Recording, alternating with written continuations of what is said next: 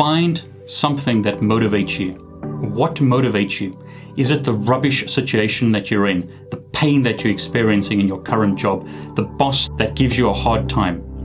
Find something that's going to motivate you. As an example, my family motivates me. You've got to find your inspiration and a reason to work and a reason to put the hours in. Here's one of the reasons that I have, and this is Lauren. So Lauren, what do you always tell Daddy to do? Back to work! Back to work, Kevin! And there you go. So I have to go back to work. Why must Daddy go back to work? I need toys! I need toys. I need sweets. Cause I need books and cakes and hungries and sandwiches and toys. Okay, so Daddy must work because you want books, sandwiches, toys, and nice things. Is that right? Mm-hmm. Good. And makeup and cameras. Ah, you want cameras as well, do you? Mm-hmm. Good. Back to work, Daddy. Don't let your career crash and burn. Watch my video, which I've linked here if you need some motivation. But there are many motivational videos on YouTube that you can watch if you need to get some motivation to change your life. But here's an example from my personal experience. Now, after school, I went to university, but unfortunately, I was only able to go to university for 1 year, and I had to drop out because of financial difficulties or financial issues. So there I was, 19 years old, and I had to drop out of university. It was a devastating blow for me. I had my whole life planned out. I assumed that I would become a mechanical engineer and have a great career. But there I was after 1 year, and I couldn't continue with my university education. I had to go and take a job in retail. Now, if any of you have worked in retail, you know that retailing involves long working hours. I was working 6 days a week, long hours every day. Now, here's a principle I think you need to remember. Make sure that your older self thanks your younger self for the decisions that your younger self has made. In other words, make good decisions today so that yourself in 10 years' time or 20 years' time or whatever thanks you for the decisions that you made today. So I say thank you to my younger self for making the choice to study part-time. So I was working these long hours, 6 days a week, and in the evening I was studying. Fortunately, I was 19 years old, so I was young and had a lot of energy. I didn't have a girlfriend at the time. I simply focused on doing my work during the day and studying at night. And what I managed to do was complete a 3-year degree in 3 years, part-time, working like a crazy person. That was a good decision that my younger self made. Fortunately, my younger self also made another good decision. I had heard about Microsoft and information technology, and I studied part-time again in the evening for MCSE, so my Microsoft engineer certification.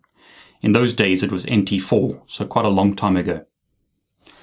But what I did is I spoke to my boss at the time, and I arranged that I'd work longer hours on other days so that I could shorten one day, and then I would drive 2 hours to go and attend a class. So I was fortunate enough to make the arrangement that I would put in extra hours on other days so that I could take off 2 or 3 hours on a Tuesday, and then I would drive 2 hours to go and attend a class. So I'd worked basically a normal day that most people would work, get off 2 or 3 hours early, drive 2 hours, and go and attend a class, and then drive 2 hours back home again. So that's how I managed to get my MCSE. I worked full-time, got my degree part-time, got my MCSE, my first IT certification part-time. And then doors started opening for me. Now that wasn't the end of it. I was working in an information technology role, supporting Windows machines and desktops when I heard about Cisco. And fortunately, my younger self saw that Cisco was going to be very important. So what did I do? I studied for my CCNA. I paid to attend Cisco classes. In those days, there wasn't any online material. So I paid to attend classes myself, and I paid for the exam myself. So in other words, rather than spending money on drink or parties or other things, I took the little money I had, loaned some other money, and attended classes and invested in myself. I made the decision to get certified in Cisco, and that opened up even more doors, and I eventually became a CCIE. So why am I telling you this? I'm telling you that if you're stuck in a dead-end job, or what seems to be a dead-end job, you can change your life just like I changed my life. Don't believe that you're stuck where you are. It's so much easier today to change your life. In those days, we didn't have the internet like we have today. We didn't have smartphones like we have today. The only thing that's stopping you is you and how you manage your time.